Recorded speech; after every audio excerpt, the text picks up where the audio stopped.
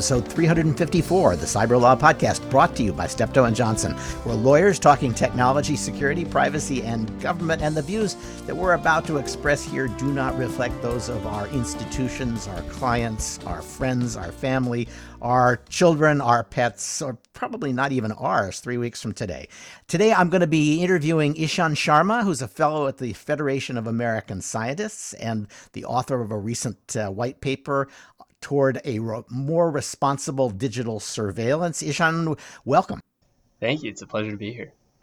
And we're going to invite Ishan to weigh in if it feels we've gone seriously wrong on any of these stories. But during the news roundup, we'll be talking to David Criss, who's founder of Culper Partners and has a couple of decades of experience in intelligence, law enforcement, and security. David, good to have you. Thanks, Stuart. It's great to be here, as usual. Okay. And Jordan Schneider, newly employed at the Rhodium Group and the host of the superb China Talk podcast and newsletter. Jordan, great to have you. And my colleague at Steptoe, Pete J. Dell, who does international regulation and compliance. Pete, great to have you back.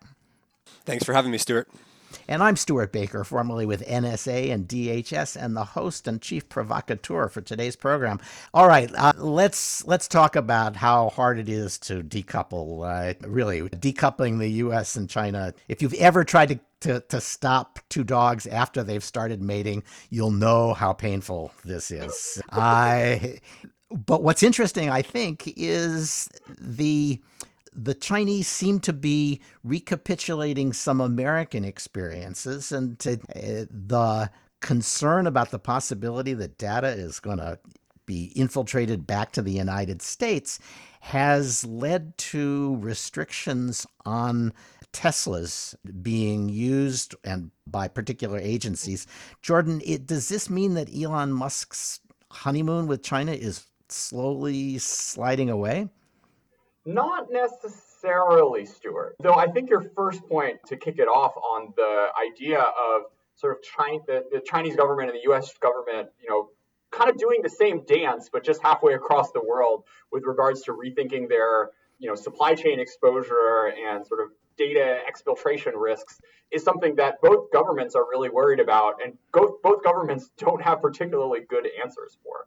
The Chinese government for a very long time now has been trying to get Western hardware and software out of its government systems. The 352 plan was announced 2 years ago. The goal was to replace 30% of computer and software by the end of 2020, another 50% this year, and the final 20% in 2022.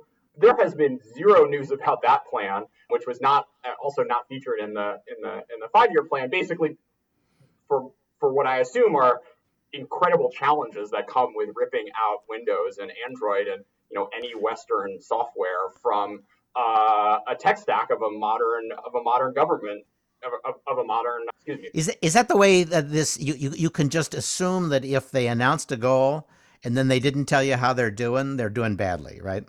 Yeah, because otherwise they would be bragging about it. Yep. Or otherwise like the Chinese, Kingsoft, like the Chinese software equivalents, would be talking about how much more revenue they're getting from winning all of these contracts, right? So coming back to the Tesla case, the announcement was that the Chinese government is banning the use of Tesla cars in specialized like government housing. Like there's all these special housing projects for like the Air Force and like this bureau or what have you, as well as in particularly sensitive military applications. It sort of reminds me of the U.S. ban on people in the armed forces using TikTok, and that it's a really popular thing that you want to be using, but at the same time, I still on my TikTok see armed services personnel all the time making videos. So it's a prestige product which has a 15% market share in the Chinese electric vehicle industry, the Tesla Model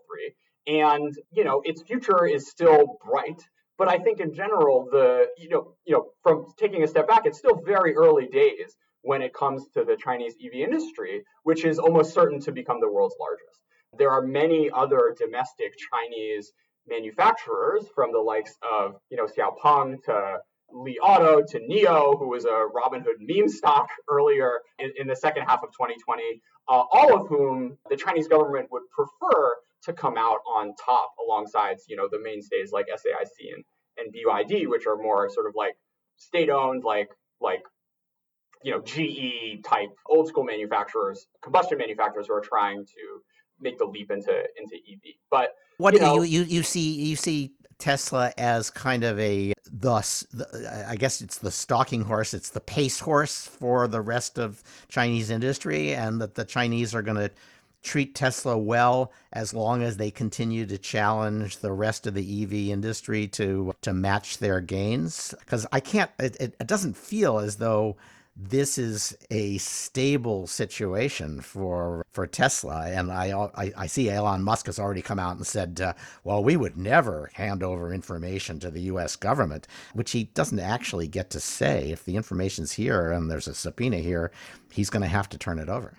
Yeah, I mean, there are, clearly this was not the electric vehicle, the ministries that are sort of signing all these deals with Elon Musk to make the factories and whatnot, who came out with this ban, right? There are different equities in different parts of the Chinese government, which have different interests in mind. I think the folks who do the planning around EVs definitely see the value in having the world's leading manufacturer be in China, train engineers, train factory workers and OEMs into making top class stuff, which they hope will sort of have an Apple type effect, where when you first saw Apple come in, there weren't real Chinese smartphone competitors, and now we have the likes of Oppo and Xiaomi and Huawei, and you go down the list of an incredibly strong smartphone manufacturing ecosystem, which has been able to flourish, sort of trailing the,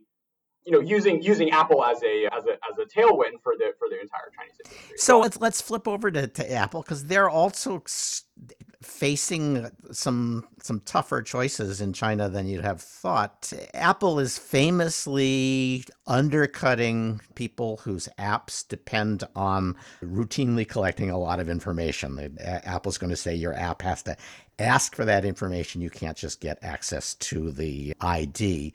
And while Facebook is fighting it furiously, they don't seem to be making much headway in the US.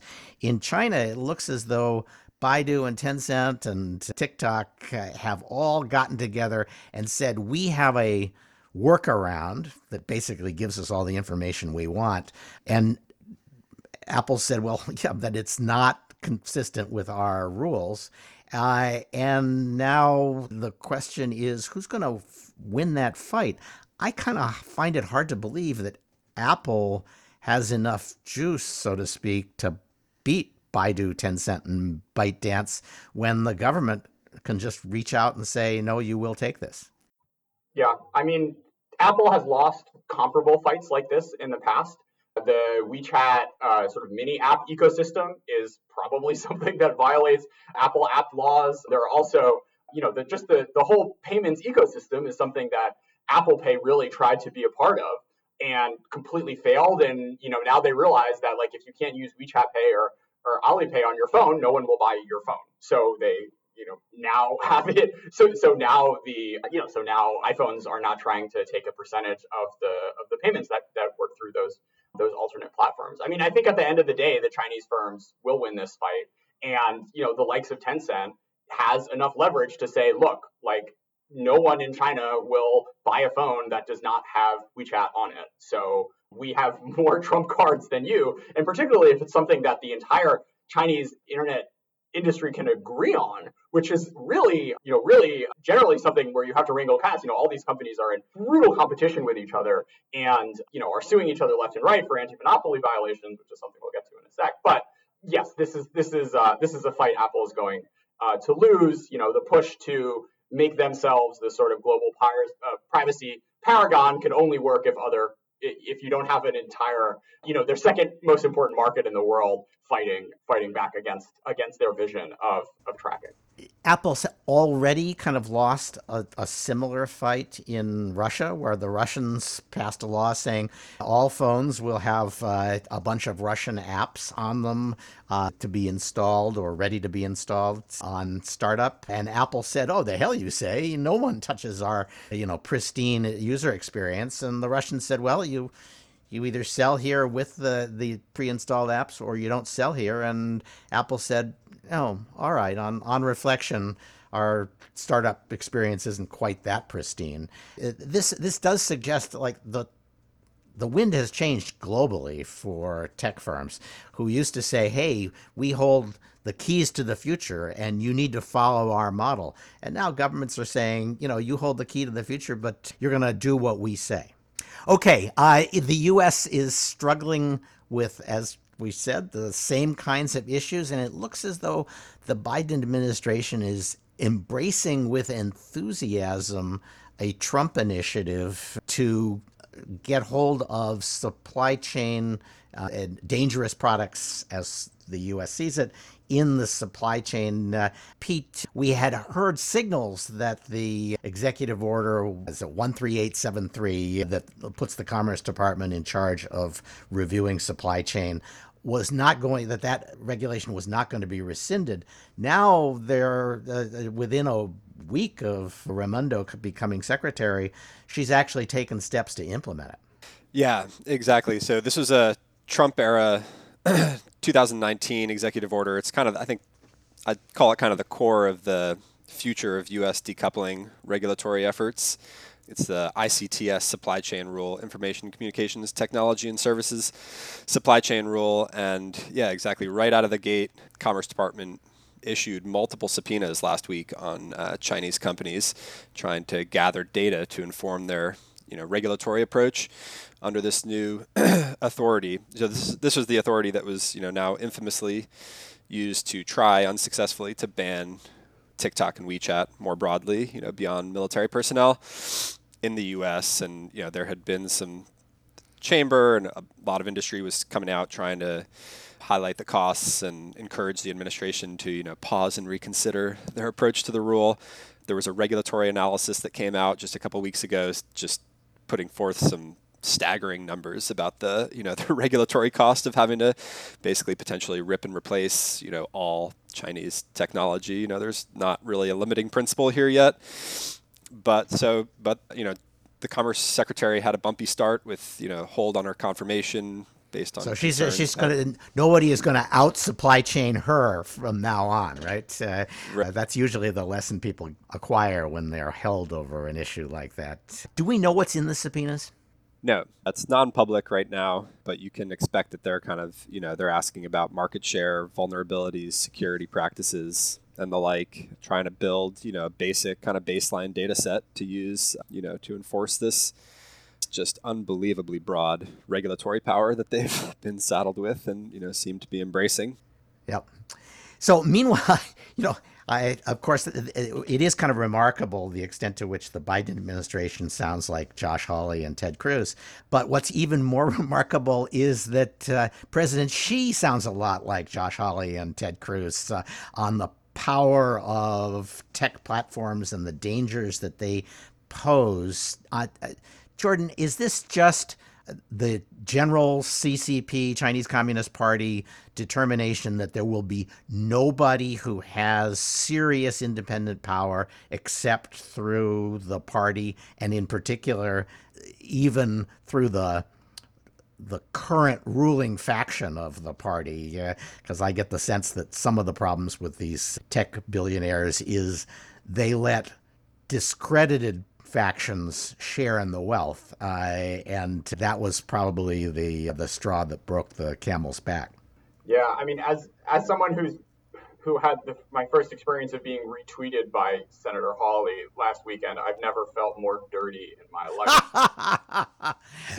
I think it's a little more complicated than that. In terms, a lot of the regulatory pressures which you're seeing in China echo what you see in the U.S. The dynamics of platform style, tech capitalism, which have played out and made, Amazon a dominant player and Google a dominant player and Facebook a dominant player in the West, are the same things which have given the likes of Tencent and Alibaba and now ByteDance the same incredible amounts of scale in a way which, both potentially squeezes out innovation as well as makes consumers frustrated. So, there was a Washington, I think it was a Wall Street Journal. There was a Wall Street Journal story which kind of traced back the money and saw that, some folks connected to former, I think it was like the Jiang Zemin faction, are, might have made, 10, $50 million or something out of this. But what seems to me to be a broader push, and the reason that this is going past just and financial, is that there's a lot of consumer pushback as well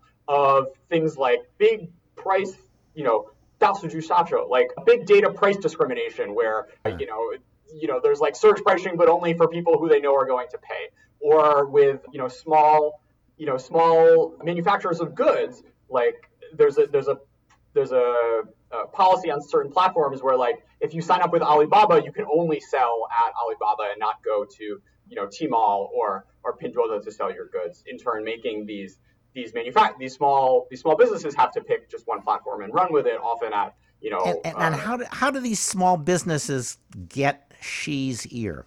So, it's something that I think bubbles up through the system and through the internet. And, one of the things about the Chinese government is they are always looking out for, even if they're not, even if you never see Chinese public opinion polls, a big role of the party is to understand what people are angry and frustrated about. And there has been an increasing tech backlash over the past, let's say, 2 or 3 years, where these tech firms went from, say 5 or 6 years ago, the consumer tech firms in particular went from these darlings and like the future of China to now something that a lot of people have a lot of suspicion over and aren't necessarily sure that all of the energy, that it's the best thing for the future of China to have all its best minds going to making recommendation algorithms for e-commerce platforms. So this is also coming at the heels of the most recent 5-year plan, which, while it had a serious focus on innovation, defined innovation very differently than the way a Tencent or an Alibaba would have 3 years ago, and much more of a focus on biotechnology and semiconductors and harder sciences, which is where the party leadership really wants to see the country's kind of creative energies flowing in the next years. Yeah, okay. It's just not sexy to be working on algorithms, and so they would rather people put that effort into something that the government could measure and see some potential value from. Ishan, you want to jump in? Yeah, actually. So I think Jordan highlighted probably what I find most interesting about this is the distrust from Chinese consumers, because I think that gives the CCP a brilliant positioning, essentially curating this public distrust, mirroring these antitrust considerations as speaking on behalf of the people, but then also telling these companies, which, AI dragons, AI national champions, telling them no one else will be your friend. And so it's a very strategic positioning that the CCP Oh yeah, no, it's terrific. They can cut down the tall poppies at the same time that they look like they are standing up for the little guy. Yeah.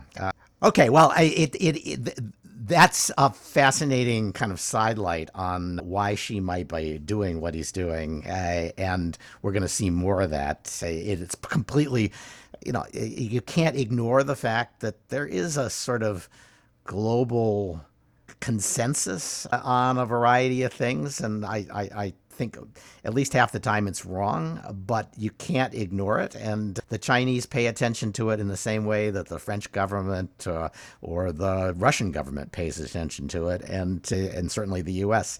So bad times coming for these big tech platforms everywhere. All right, let's leave China, at least for today, and actually come back to it through the back door. David, we finally got a report from the National Intelligence Agencies and from the Justice Department, Homeland Security Department about what happened during the 2020 election in terms of interference, either through trying to force memes into the discussion or actually interfere with voting. Were there any surprises at all in those reports? Not too many, actually, if you had been paying attention. There are really 4 main conclusions. The first one is the election was secure. That may be a shock to certain folks, maybe including yourself, Stuart, but I believe that. Well, as they say, nobody really tried. Yes, that is what they said. Good, exactly. Good news. Nobody really tried. And that, by the way, this is an interference with technical voting systems or infrastructure. This is what the report actually calls election interference as opposed to election influence, which is a distinct thing. Yes. It's things like ballot counting, voter registration. And that conclusion is actually consistent not only with the DOJ, DHS reporting presently, which is totally derived from the IC's assessment, but also with earlier IC predictions made during the Trump administration last August. So it's very much not a surprise. Obviously, foreign actors did try to make us believe that voting had been hacked, that election interference had been successful, that voter fraud was rampant. And in this, of course, they had many domestic supporters and allies. But again, trying to make us believe false things is what this report calls election influence. And as distinct from election interference, no U.S. government agency thinks we had interference. And again, that was what the Trump administration's IC predicted last August. And the only dissent or the only disagreement among the parties is over China, whether Yep. China tried to influence the election. And Right. I actually thought the dissent was probably more persuasive, but the disagreement is incredibly narrow. Yeah, I mean, it's pretty weak tea, honestly, Stuart. I can see why, it's worth highlighting. But what the report says with high confidence coming from all the agencies is that China considered but did not undertake an influence campaign, mainly because it just didn't see a favorable cost-benefit ratio in doing that. It's not because the Chinese love democracy or want to promote U.S.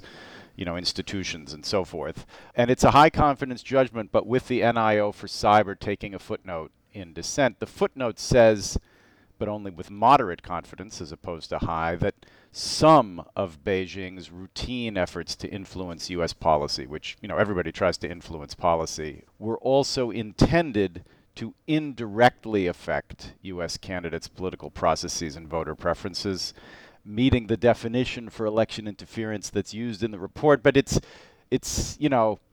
a little bit weak as something you can really hang your hat on. You can't tell the difference, right? If you've got a narrative that you're trying to force on the American public that is good for you and bad for the country, the fact that you do it during an election is a kind of election interference, I suppose, but not they. So you kind of end up saying, well, they kept doing this and they knew or hoped that it would have an effect on the election. So I'd call that election interference. And other people say, no, they were just doing what they do.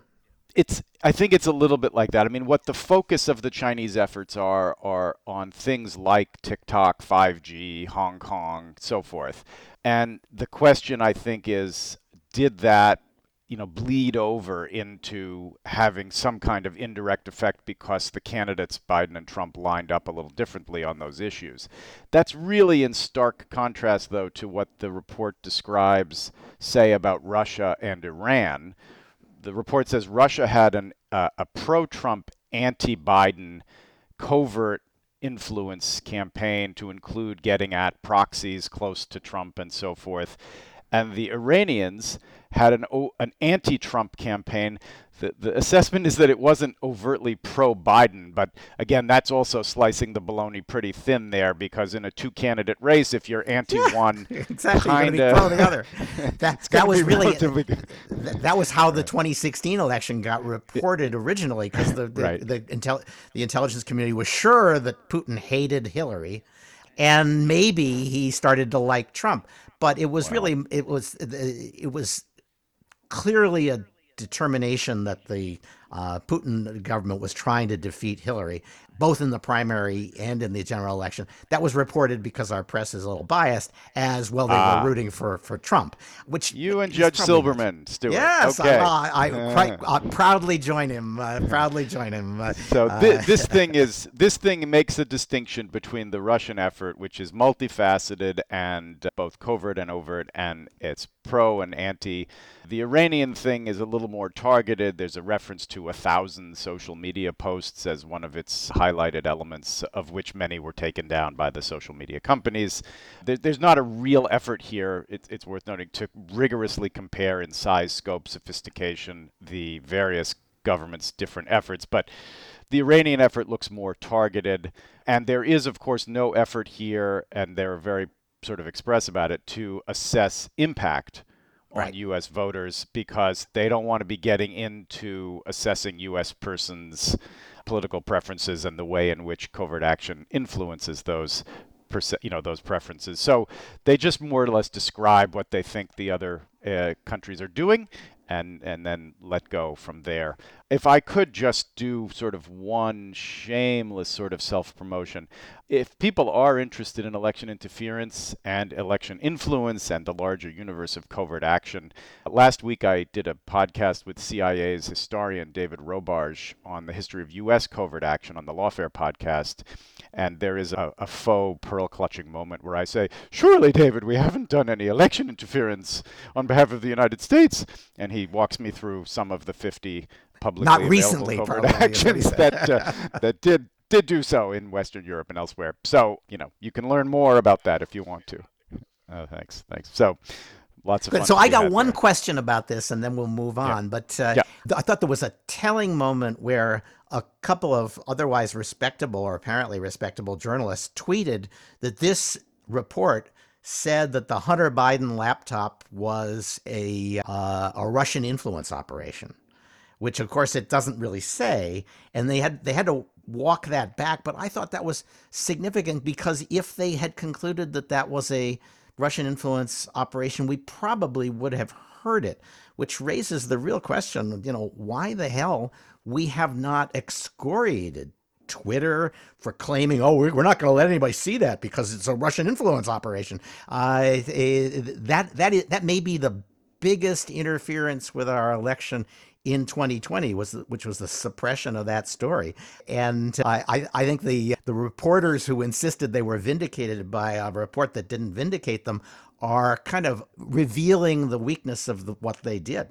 I mean, putting aside the truth, falsity, or otherwise of the Hunter Biden laptop story, and I believe it is still the subject of an ongoing DOJ investigation, which I suspect Merrick Garland will not touch with a 10-foot pole, but we'll see. This report talks about Russian efforts to spread information that casts Biden and the Biden family as corrupt, and they make that part of the overall effort. But it certainly does not go so far as to take a position on what Hunter Biden did or didn't do.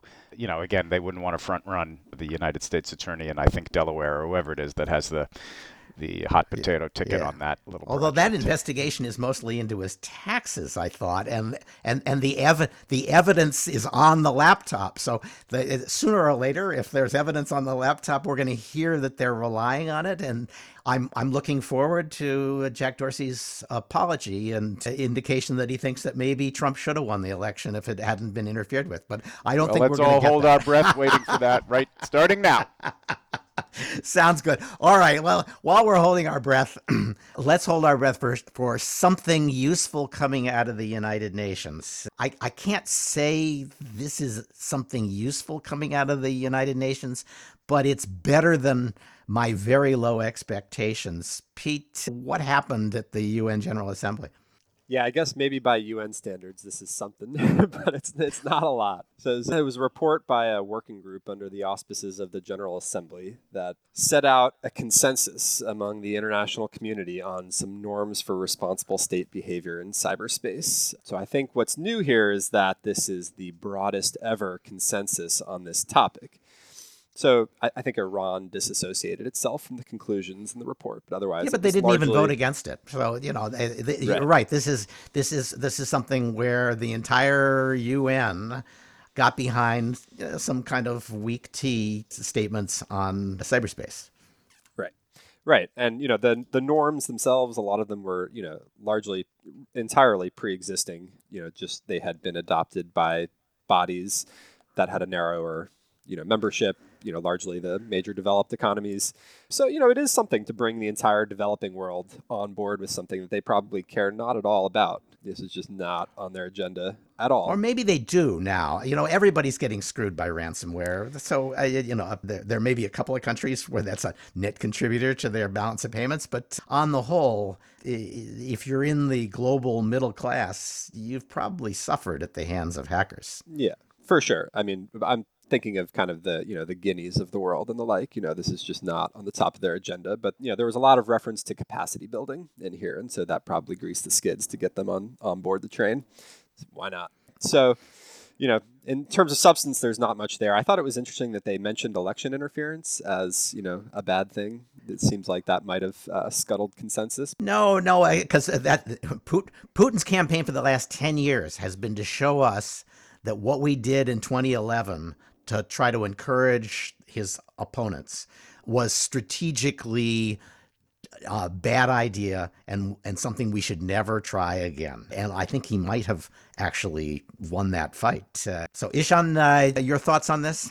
Yeah. So I mean, I also thought the capacity building was really interesting and also probably really important. There's estimates saying that by 2030, the remaining half the world will gain access to the internet. And I feel like, it's probably likely those will not be secure access points. And there's probably a lot of access to the confidentiality of sensitive information. So I think in terms of usefulness for the UN, it was really exciting to see this attention and focus on I think there was a subtitle about people and that, people should not be abused and their sensitive information should be protected. So I hope that kind of dialogue continues going forward. I'm not sure, and I think that's kind of table stakes to get the UN General Assembly, which is dominated by poor countries, on. They usually say about these things, well, there needs to be something that helps underdeveloped countries either develop or use the technologies. It doesn't surprise me that they would say that, but the fact that they were willing to sign on in exchange for something like that does say they actually don't hate the principles either. Well, I also think it's probably strategic to encourage that type of conversation for capacity building, not from. I mean, I think we see a lot of this growing AI nationalism, data localization policies that a lot of the digitizing world is adopting, and so. I can imagine that would increase under the auspices of trying to make it more secure and end up biting them right in the butt again. And so I do think that this is probably a really important measure to focus on. I'm just not sure if it will be focused on going forward. Well, there's a big interest in the developed world in having at least some rudimentary police and judicial capabilities to deal with cybercrime everywhere in the world, because it's the half of the world that is coming online now is a lot poorer than the half that's on there now, and so stealing money from the other half is a very attractive way to front your costs of getting online. And policing that kind of activity is something that the locals are going to have to do. So I actually do expect that you'll see a lot of effort to build some basic capabilities everywhere, including New Guinea. All right, Pete, the Cyberspace Solarian Commission, they issued a report. That was a good report. I agreed with big chunks of it. But that was a year or more ago, and they are not going away. I think it was before the pandemic started. They have issued new reports. They're writing op-eds. They're telling the Biden administration, as they told the Trump administration, how to do what the commission recommended. And they're having, some impact because they are well organized and they have an agenda that they put together a year or so ago. What we're looking at now is there's been a report by one of the leaders of the staff kind of critiquing what the Biden administration's supply chain policy has been, and mostly giving them, I would have said, a B+. Yeah, exactly. So I'm glad to see the commission, maintaining its role. It's actually my college classmate Mike Gallagher, who I'm glad to see him wearing multiple hats, not just his China Hawk tough guy Marine hat. So I think the commission's had a good role so far. They've been reauthorized again in the NDAA for this year. Several, as you kind of hinted at, several of their previous recommendations have already been adopted in this year's NDAA. So, it's a relatively rare body that's having, concrete and, continual impacts on the law and policy. So it's, they're a good driver of progress in this area. I think they are, except I wish I agreed with them on the things that they make the biggest fuss about. The idea that there had to be cyber director in the White House who was Senate confirmed was always inconsistent with how the White House works and not a good idea. And they're continuing to beat the drums to say because they haven't named a cyber director, the Biden administration is not doing a good job in organizing for cyber defense, which is nuts. The cyber director is going to be outranked by the person who's already been designated to focus on that, Ann Neuberger. She's been given a deputy national security advisor role. And introducing Senate confirmation into a White House office is a recipe for having the president never really trust you. Yeah. And this op-ed does not say that. This was from Robert Morgus, but he does say we have to have one supply chain agency, and it's got to be the Commerce Department, not the Homeland Security Department. And yet, most of the expertise on the civilian side of cybersecurity is going to come from the Department of Homeland Security. And the Commerce Department is going to have a tenth the number of smart people who focus on that industry. And so it's crazy to insist that the Commerce Department, which now has the lead for regulation, should also have pushed the Department of Homeland Security, CISA, aside for making determinations about the technology. I love their basic concept that they should stay involved, but I'm really having trouble agreeing with some of the things that they are insisting on. Yeah. I mean, I think the recommendation to put commerce up front and more of a clear role, I mean, there's some good reason behind it. I mean, there's a lot of regulatory regimes where you've got economic sanctions. A lot of the key decision making is made by the State Department, but Yep. OFAC implements and Treasury. They've got a different perspective, the regulatory perspective being out front. In some contexts, I think in this context, I think it makes a lot of sense. You have your reach back and your recommendations from people who actually know what they're doing, and then you have the tools to implement. Okay, well, I can't argue with you on that. The CISA and DHS in general are very slow to pull out regulatory hammers, and the Commerce Department is used to it. And so maybe if you want tough regulation, you're better off asking the Commerce Department to take the lead than letting DHS, which is a lot more comfortable giving people soft incentives than regulatory mandates. Yeah, and you've got commerce, engaged on the export restriction side. It may make sense to have same agency looking at both sides of the coin on the supply chain issue as well, import.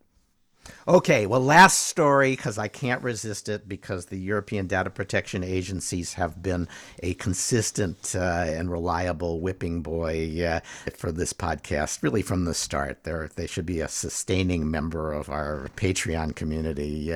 The European data protection agencies have discovered, oh my God, there's law here too. So we can't just say, oh, we don't like you, we're going to fine you. And a lot of companies have begun saying, well, if you've got a fine for me, I've got a lawsuit for you.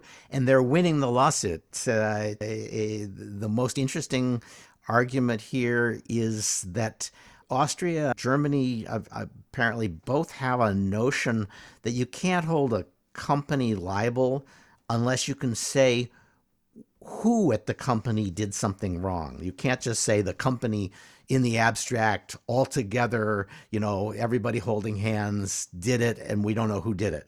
You have to say this person screwed up. And they've begun turning back, the courts have begun turning back decisions saying, well, you didn't tell us who violated the privacy of these people, and therefore we're not going to enforce a fine against the company. The data protection agencies have always been, all hat and no cattle, as they say in Texas. Great talkers, not so good at doing. Now they have to do, and they are really coming a cropper. That's what this Wall Street Journal article says to me. Couldn't happen to a nicer gang of people, since they've also gotten in the way of national security and law enforcement and a host of other things that I won't belabor again here. All right, that's it for our news roundup. Thanks, guys. I want to turn now to our interview with Ishan Sharma. Ishan, as I said at the start, is a fellow at the Federation of American Scientists. He's written a report called A More Responsible Digital Surveillance. And Ishan, let me ask you, why you wrote the report. What was the impetus? Was this an FAS priority, or did you go to them and say, this is what I want to do? So really, this was, I think, a self-initiated effort. I think in the last decade, we've seen a number of powerful surveillance technologies and methods emerge, like, advanced facial recognition, predictive policing, and I think these technologies are arriving at a time of a global decline in democracy and human rights, as well as a resurgence in authoritarianism. And so the standpoint part of the report is, imagine what the next few decades are going to hold.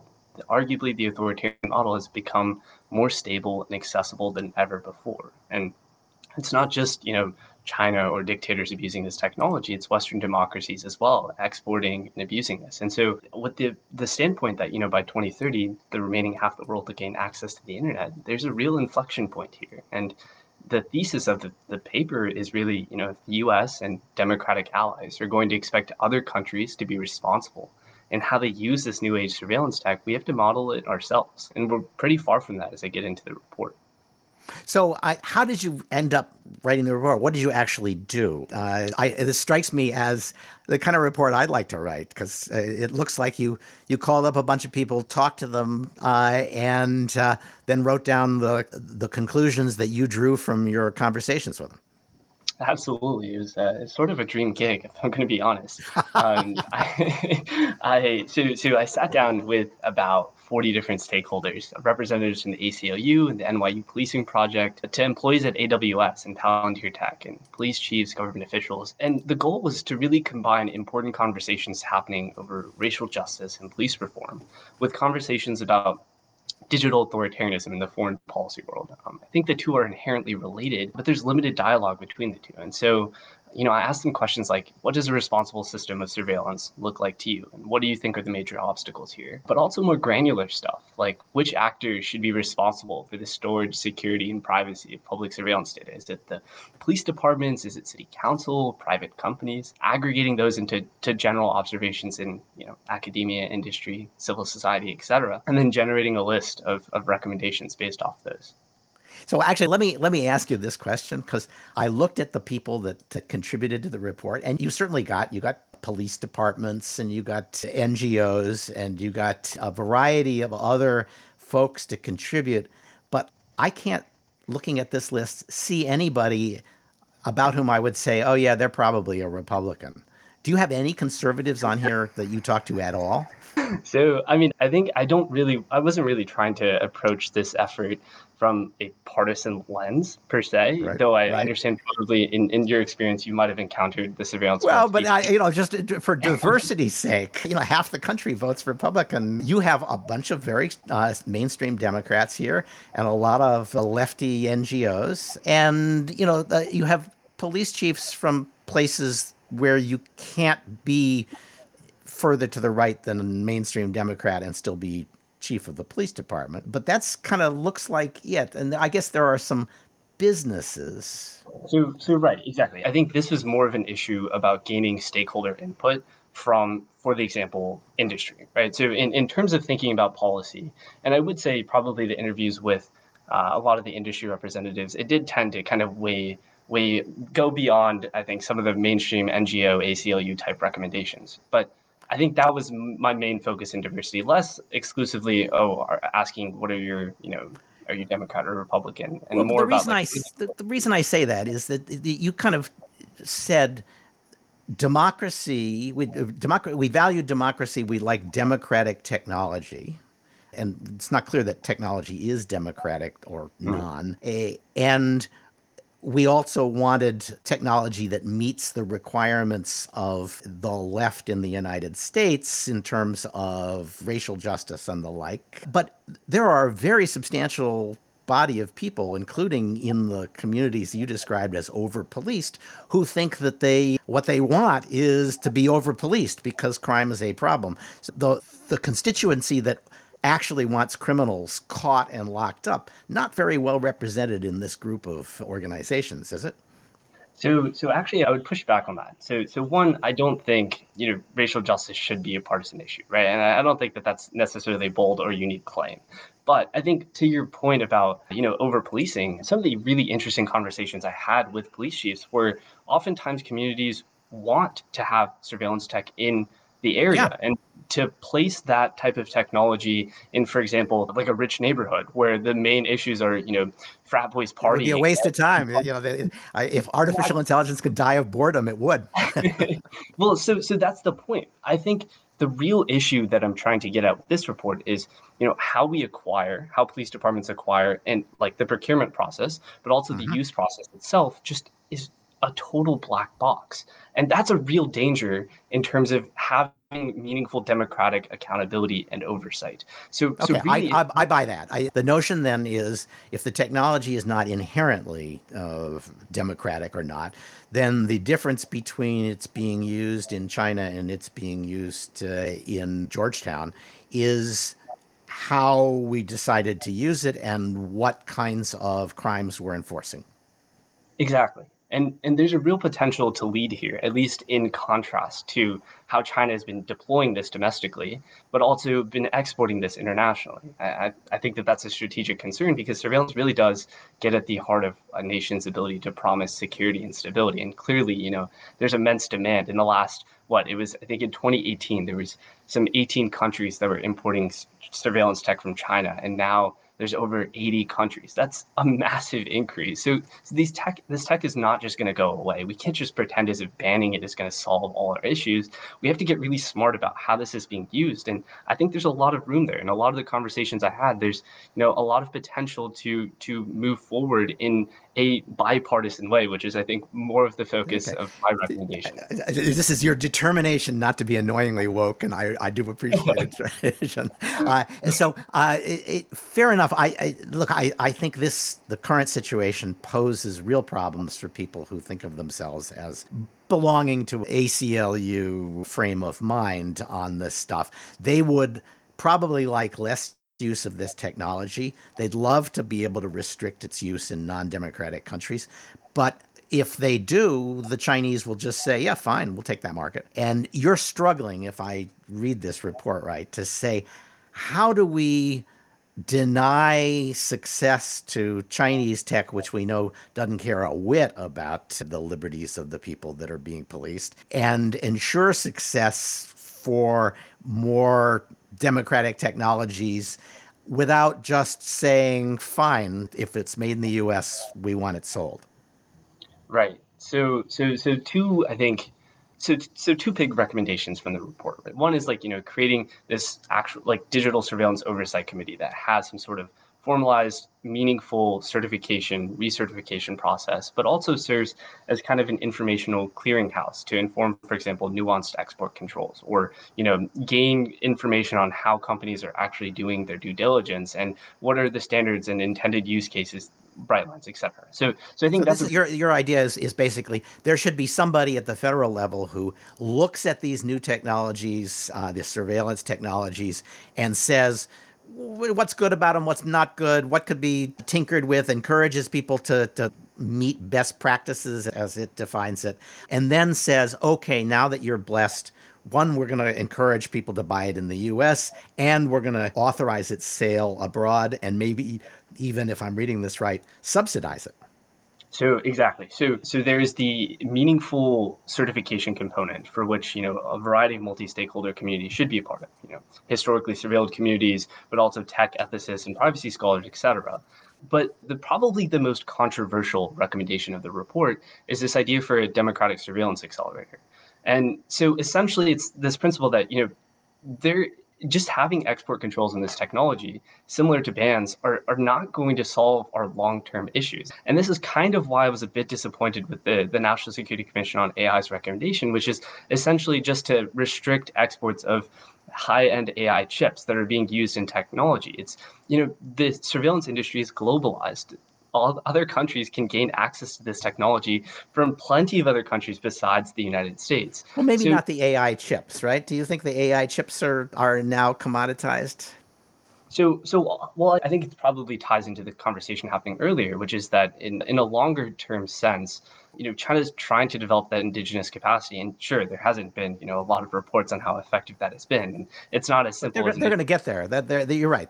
They've got enough money so that they Exactly. can get there if this is a high enough priority. And I'm well aware of the intricate conversations taking place and how you can't just throw money at this issue, right? But the point being is that we have to get smarter about how we are trying to promote democratic values internationally, and it's not just to pretend as if the United States or the Wassenaar Arrangement is capable of restricting like exports, and that takes care of all of our issues. So the controversial accelerator process, the idea is, it's not intended to catapult U.S. leadership to the forefront of global surveillance industry, but it's to provide an opportunity to signal to U.S. industry on certain value design criteria.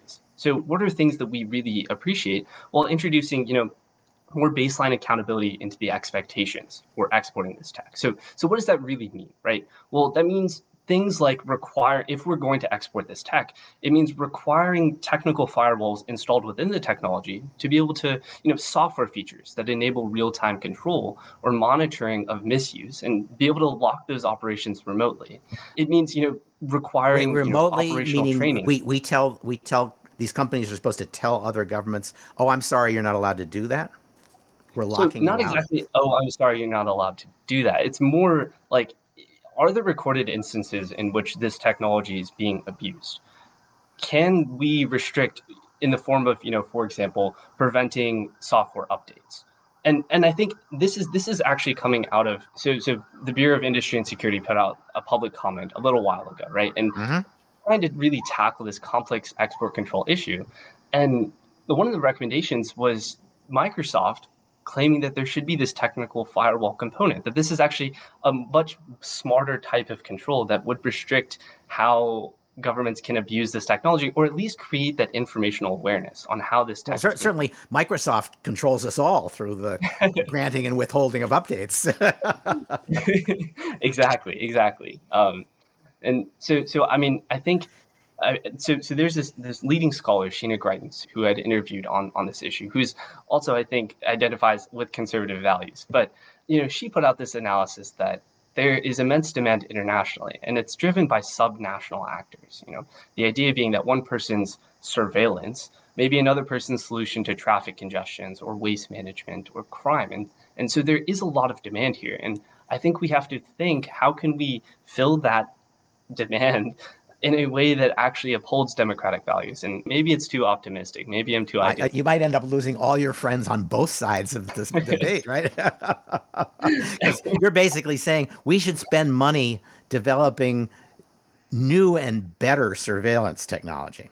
Probably, I would say not better surveillance tech, but portable privacy preserving safeguards within the surveillance tech Okay. that we can require as standards internationally. But some of this ought to be a feature that the customers would want. They would probably want features that would allow them to ensure that unauthorized people don't get access to this information, right? They want only authorized people to have access to that information. They don't want their habits sold to the highest bidder. And on the other hand, the idea that it's a feature that you paid for it, but we're not going to let you use it if we don't like what you're doing tomorrow. There's no the US would never buy technology like that, even if, it was a decision being made by the United Kingdom, which we share a lot of values with, but we're not going to let them tell us how to do our policing. Definitely. So I think this is really a broader diplomatic push, right? The one part of these recommendations is not going to solve the digital authoritarian issue, but in answering your question, I think it's useful to think about like the general market that's at play. So if we think, China's exports are, providing a pretty dominant part of the market, they are gaining access very much so to countries' biometric data at scale. Like that is Absolutely. there's an immense risk, and the contracts that exist are just not guaranteeing or preserving the digital rights and privacies of the digitizing world, which I think is an immense issue for the future of the internet, etc. But that's a different story. So I think one really Well, maybe, beneficial.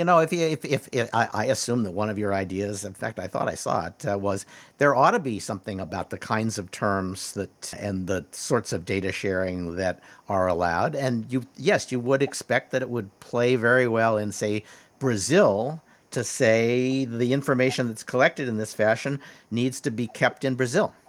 Exactly. I mean, essentially, it's an unvirtuous cycle of growth for surveillance tech companies to vacuum up the world's data and then provide, country-specific types of algorithms that, guarantee the justice.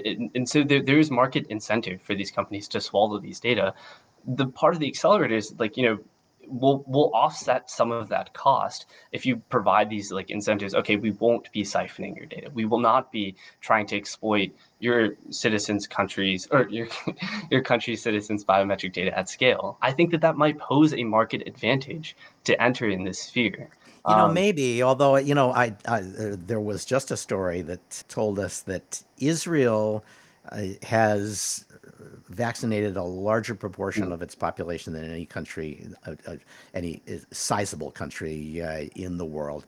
And that one of the key factors in closing the deal with, I think it was Pfizer, was they said, we have data on all of our patients because we have a kind of HMO system as four big HMOs, and you can have all the data, or you can use all the data for determining the impact of the vaccine. So they deliberately used access to their citizens' data as a way to get favored treatment in the delivery and pricing of the vaccine. And I don't think anybody in Israel is going to say, oh, that was a bad deal.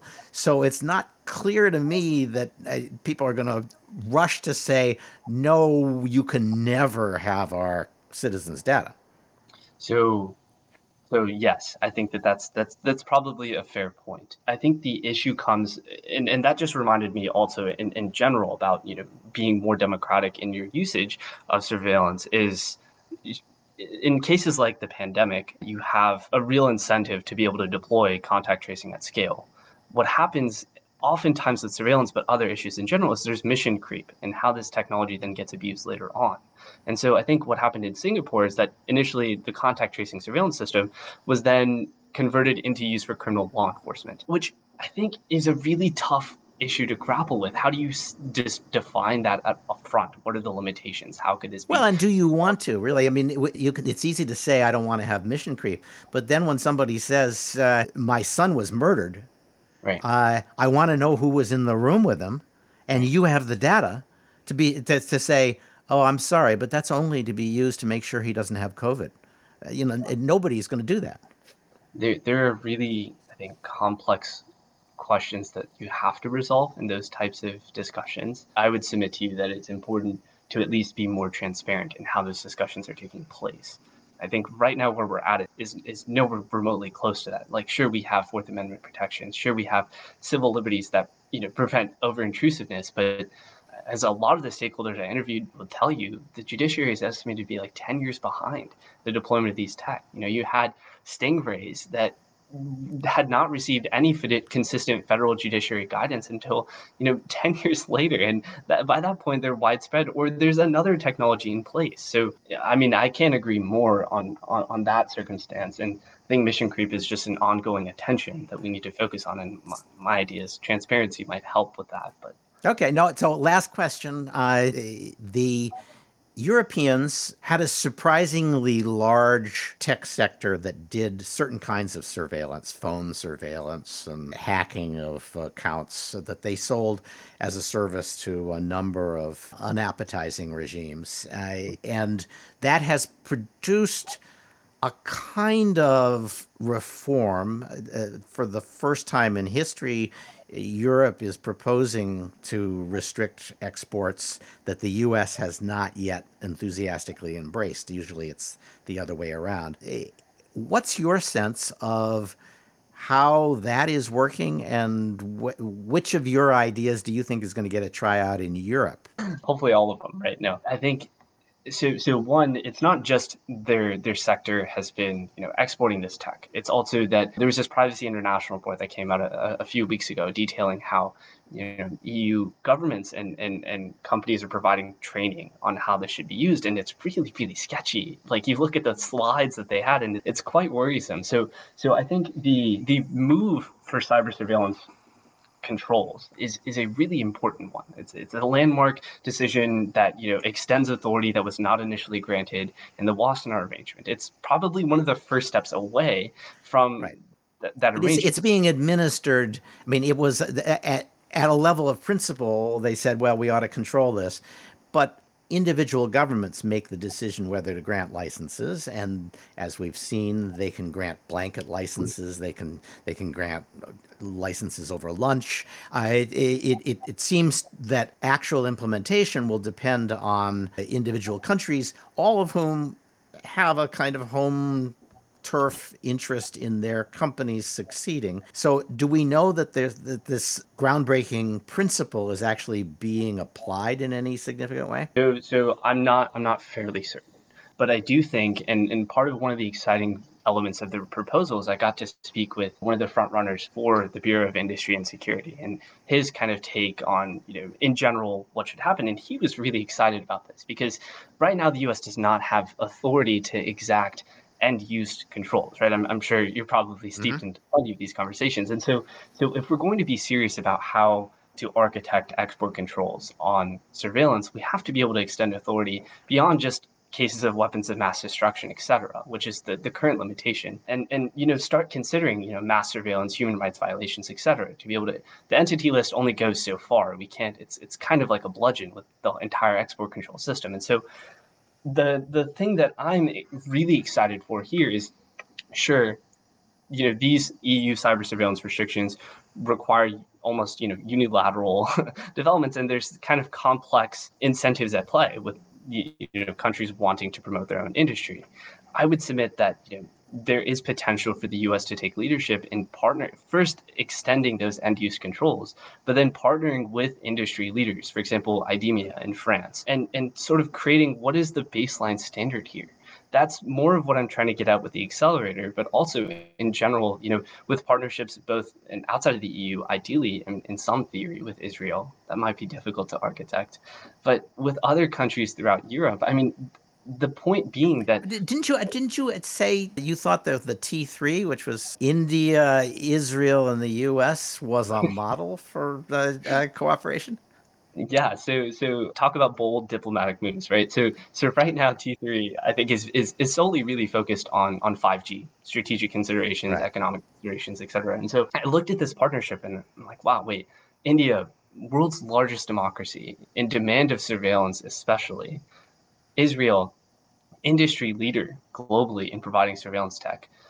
There's some real potential here to start, creating some baseline standards, both of which obviously care a lot about the future of democracy in general. With some some hardcore, U.S. diplomatic messaging and leadership on this, I do think it could become reoriented to creating standards around how surveillance is being exported, but also being used. Again, maybe that's a bit idealistic, but the arrangement makes sense to me. So, okay, you're allowed to be idealistic at this stage of your career and at the working for the Federation of American Scientists. So, Ishan Sharma, that it's terrific. Thank you. The report is a more responsible digital surveillance from the FAS. Thanks to you. Thanks to David, Chris, to Jordan Schneider, to Pete Jidell for joining us. And thanks to Weissman Sound Design for our music.